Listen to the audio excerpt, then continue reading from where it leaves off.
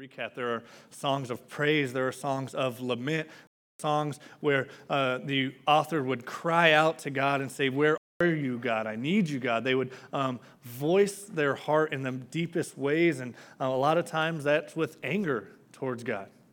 And a lot of times these psalms are just simply praising God for how good and majestic and wonderful He is. And today we're going to be in Psalm 40, and I think we get a little bit of a mix of both praise and lament together. But Psalm 40, a quick backstory, it is directly tied to Psalms 37 through 39. And Psalms 37 through 39 are really just David crying out to God, saying, "Where are you, God? I'm waiting for you to show up. Here's the struggle that's going on in my life. Here's what I'm going through. Here's the issues that I'm having. God, where are you? I'm waiting on you, God. Show up, God." Right? And it's over and over. There's psalms of lament. And then in Psalm 40, we see that David is in a rough situation. And whether this is because of his own doing or the doing and actions of others, in Psalm 40, the song that he is writing turns to praise. And so that's really what we're going to be focusing on today. And I pray that today, from studying this, from looking at David in this psalm, we can take a lesson from him on how we should praise the Lord each and every day. Okay? And so we're going to be in Psalm 40, verses 1 through 3. Let's go ahead and start there. David writes, "I waited patiently for the Lord." Stop. Okay. I waited patiently for the Lord. I'm just going to real quick. This is kind of aside from my message. Are you able to wait patiently for the Lord? I think a lot of times we wait reluctantly for the Lord. Or we don't wait at all and we take matters into our own hands, or we wait irritatedly, or we wait with doubt because it seems like God's not listening to us at all. But David waited patiently for the Lord in his struggle, in his mess. I think we all could try to do that. "I waited patiently for the Lord, and He inclined to me and heard my cry. He drew me up from the pit of destruction, out of the miry bog, and set my feet upon a rock, making my steps secure. He put a new song in my mouth, a song of praise to our God. Many will see and fear and put their trust in the Lord." And this is such a good piece of scripture. I think I could preach an entire message on these 3 verses easily. But just listen to the way David describes his situation. He is in a pit of destruction. Right, the imagery here that he's in a pit where he has no way of getting out.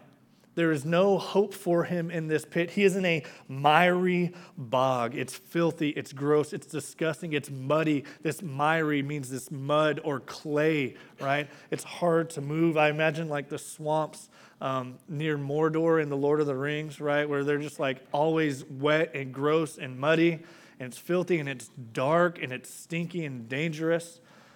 Maybe David's talking about Florida.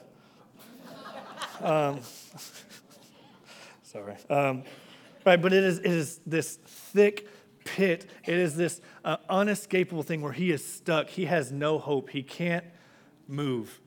And the only option he has is what? To cry out to God. And he is crying out to God, and what does it say? God inclined and heard his prayers. God heard his cries, and this word incline means that God were to get down on a knee, get on David's level as you would with a child who is crying, and God stepped down, and he got with David, and he did what? He pulled him out. He drew him from that pit. He lifted him up out of his situation. Right? And so God saved him from his own mess. God saved him from the situation that he was in. He put him on solid ground and made his steps secure. Right? That phraseology of made his steps secure invokes this idea that now David was able to move forward. Now David was able to go on with his life because God had set him on solid ground. And so our first way that we can learn from David today is that we should praise God for salvation. We praise God because he has saved us. Right? When David was in the worst situation, when he couldn't help himself, when he couldn't get out of the mess, God saved him. And God has done the same thing for us. Every Christian in here has a dirty story. None of our stories are pretty. None of our backgrounds are we proud of, I would assume. And there are all types of pits that we have been in. There are all types of pits of despair and destruction and miry bogs that we have either put ourselves in or others have put us in within our lives. Right? Just think about, what is a pit where you feel like you are stuck? You can't do anything but cry out to God. Maybe it's a health situation. It just keeps going and you can't find answers and you can't figure it out. And as soon as you do, you're back in the same place. You're in pain. You're struggling. Maybe it's a marriage that's on the rocks and you feel like no matter how hard both of you seem to be trying, you can't just seem to make it work. That's a pit. You can't get out of it. You don't know what to do, so you cry out to God. Maybe it's just financial struggles. You're doing everything you can, but it seems like you're just working uphill and you're not making any ground. Maybe it's your kids are making poor decisions as they get older, and as a parent, you are seeing them make these decisions and you have no control over it. I don't know what your pit is,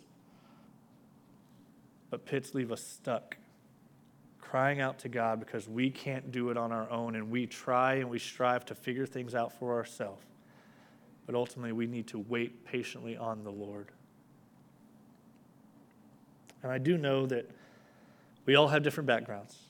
We all have different miry bogs that we have lived in, but I know one miry bog that each and every person in this room has lived through, and that is the weight of our own sin, the consequences of our own sin, the pit because we are sinners at our very core, at our very nature, that we have been put into a pit that we cannot find our way out of. And Jesus steps in and he offers salvation. That before Christ came into your life, before you put your faith and your trust in him, you were in a hopeless situation. You were living in a pit that maybe you created yourself, and you were destined for hell. Right? That's the truth. Every one of us have been in that place, but Jesus has saved us. We have been lifted up from that pit. We have been lifted from the mess, and we have been put on solid ground. And so, what was David's response? He was given a new song. He had a new song on his life. We have been given a new song, so we praise the Lord because of what he has done for us. We praise the Lord because we were once lost. We were once sinners. We were once dead, and Christ has made us new. Christ has saved us. And so that is praiseworthy, that we have been given a song to sing with our lives. We have been given a song that maybe some of you are like, you love La La Land and Mamma Mia and all that stuff, and you just want to walk around and actually sing in your actual life. But for most of us, it's the way that we live our lives. It's the way that we talk, the way that we act is a song that others can see, a song that others can hear with our lives. We praise the Lord for his goodness and his mercy for saving us. We sing the Lord's goodness so that others can be saved as well. God saved you. If it was up to you, you'd still be in the pit. If it was up to you, you'd be headed down the path of destruction. You'd be living in despair, without hope, without joy, without peace that comes from the Lord.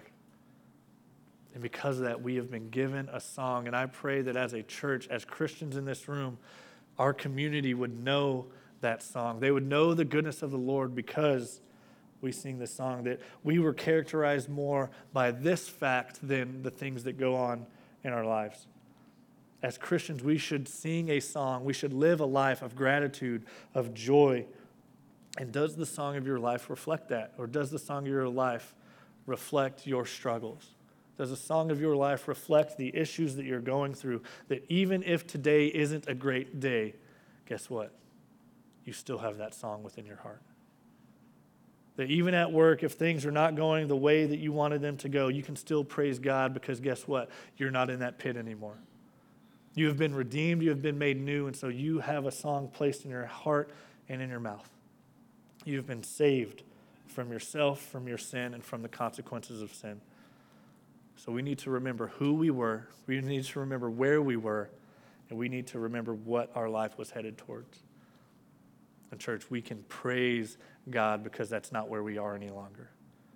That Jesus has lifted us up out of the pit and placed us on solid ground. All right, verses 4 through 8.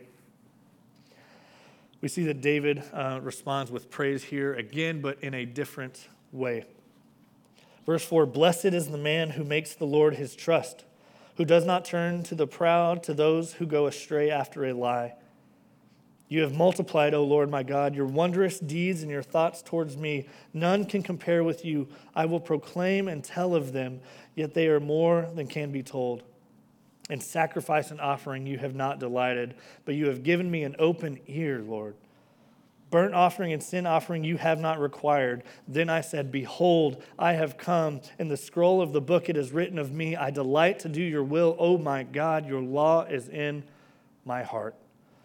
David here is teaching us to praise God in obedience.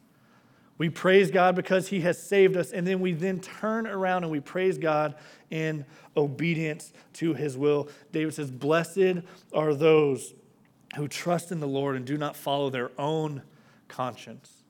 Blessed are those who follow the Lord and do not trust the counsel of the wicked, who do not listen to the people in this world, who do not choose their own way to live their lives, but those who trust in the Lord and in his will.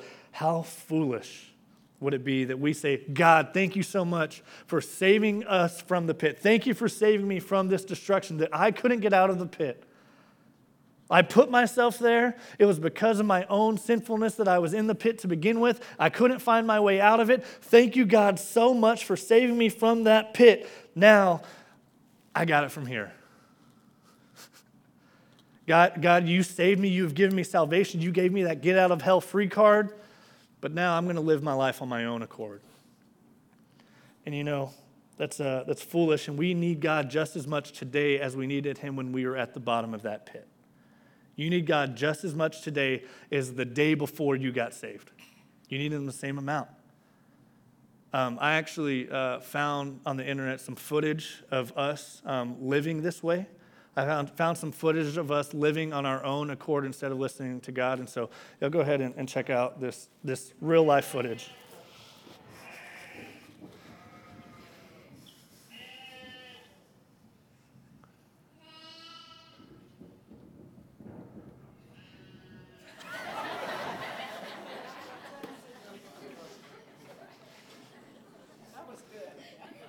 That's us. Man, we get saved, we get pulled out of this pit, we're kicking and screaming, we don't want to come out of the pit, and then we're like, all right, I got it from here, peace, God, right back in the pit. This is what it's like when we thank Jesus for saving us, but then we don't follow Jesus with our lives. When we aren't obedient to what he has called us to do, we take advantage of his grace and his mercy that he has showed us. And what does it say? God doesn't want our sacrifices and offering. He doesn't want our burnt offerings, but he wants us to live obediently to him and what he has called us to do. See, David here, he says the word Lord a lot, right? But he is creating this imagery of a slave with a master.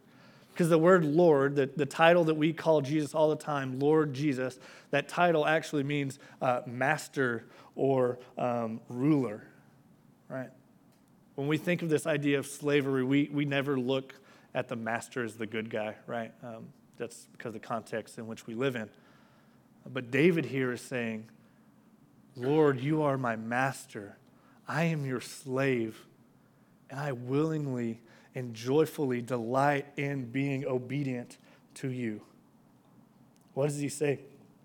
He says, you have given me an open ear. You have given me an open ear. This is the idea of a slave hearing his master tell him what to do and excitedly, delightfully, joyfully acting in what the master has called him to do.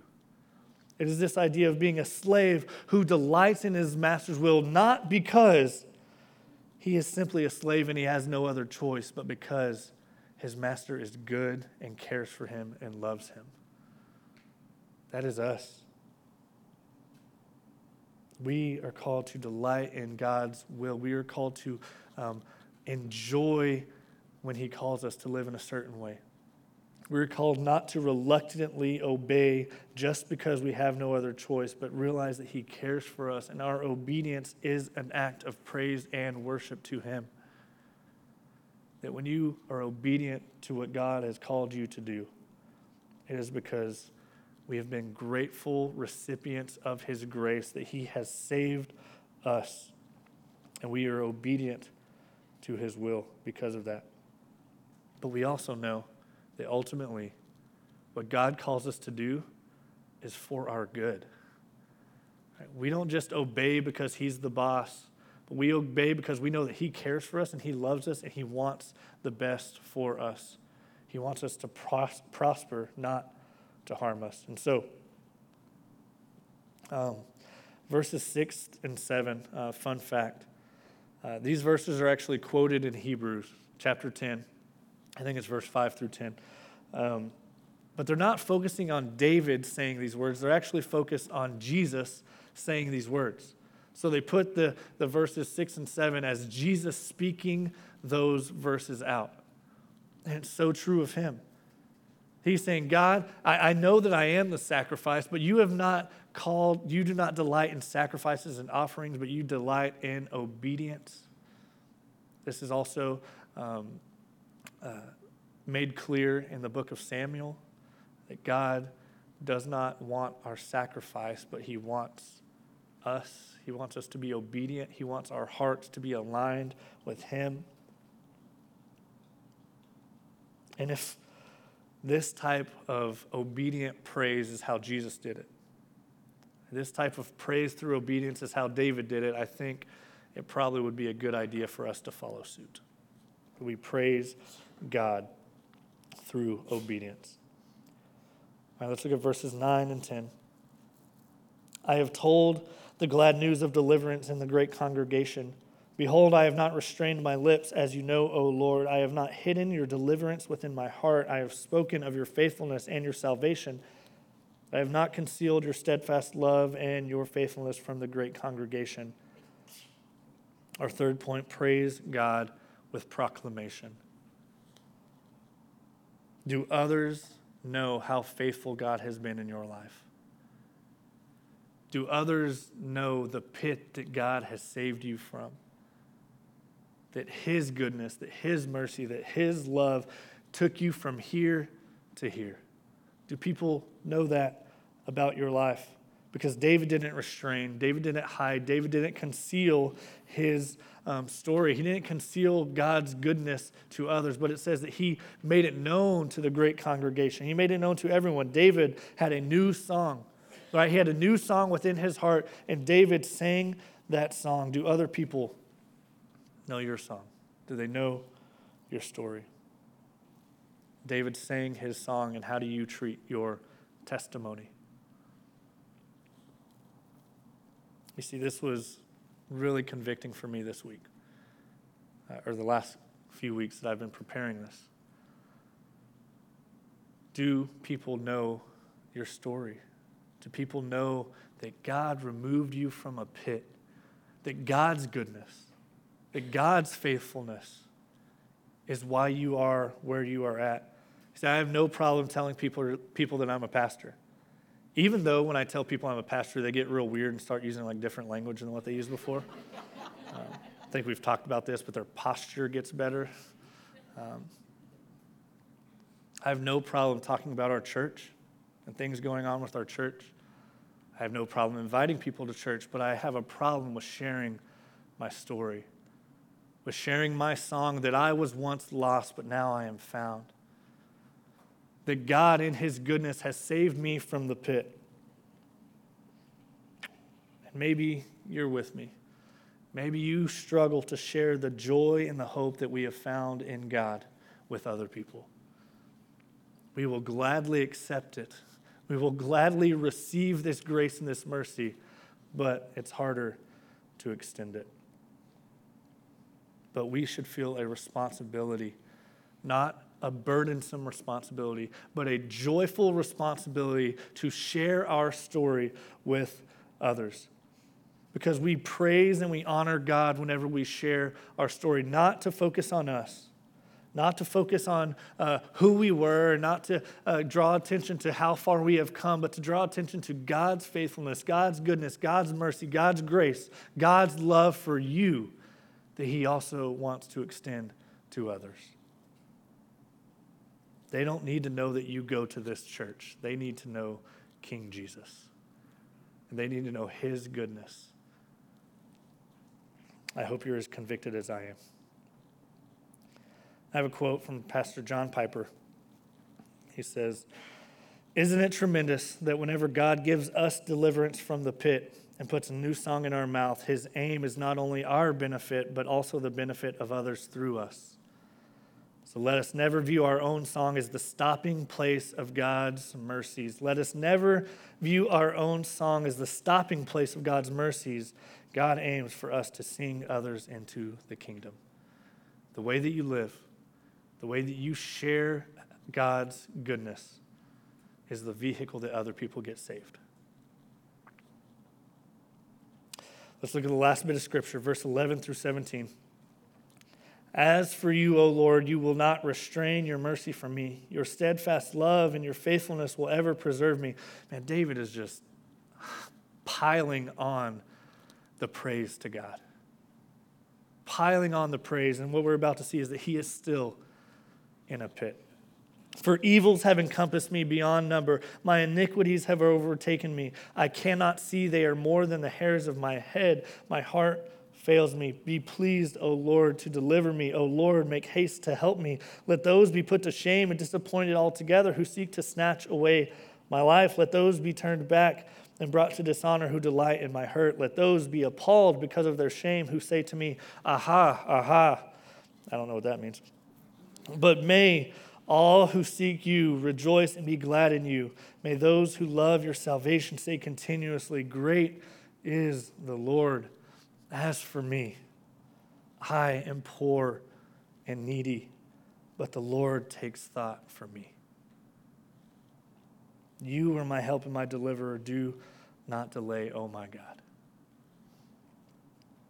David praises God, and he is still in need of his mercy. David is still in need of God's saving grace, right? He has been singing this song of God saving him, that he has been praising God for what he has done. He has been telling every person that he comes into contact with, God has saved me. God is so good. God is so faithful. God is so just and so loving. But we see that he still has troubles. He's still surrounded by the enemies. He is still dealing with the consequences of his own sin, of his own iniquities. Maybe you can relate to this idea that, hey, God, I know you saved me and I praise you for saving me, but I still feel like I just can't control my sin. I still feel like I keep falling into this trap of sin. Maybe this sounds familiar to you. Maybe you're saved, but you keep living in a way that you know you shouldn't.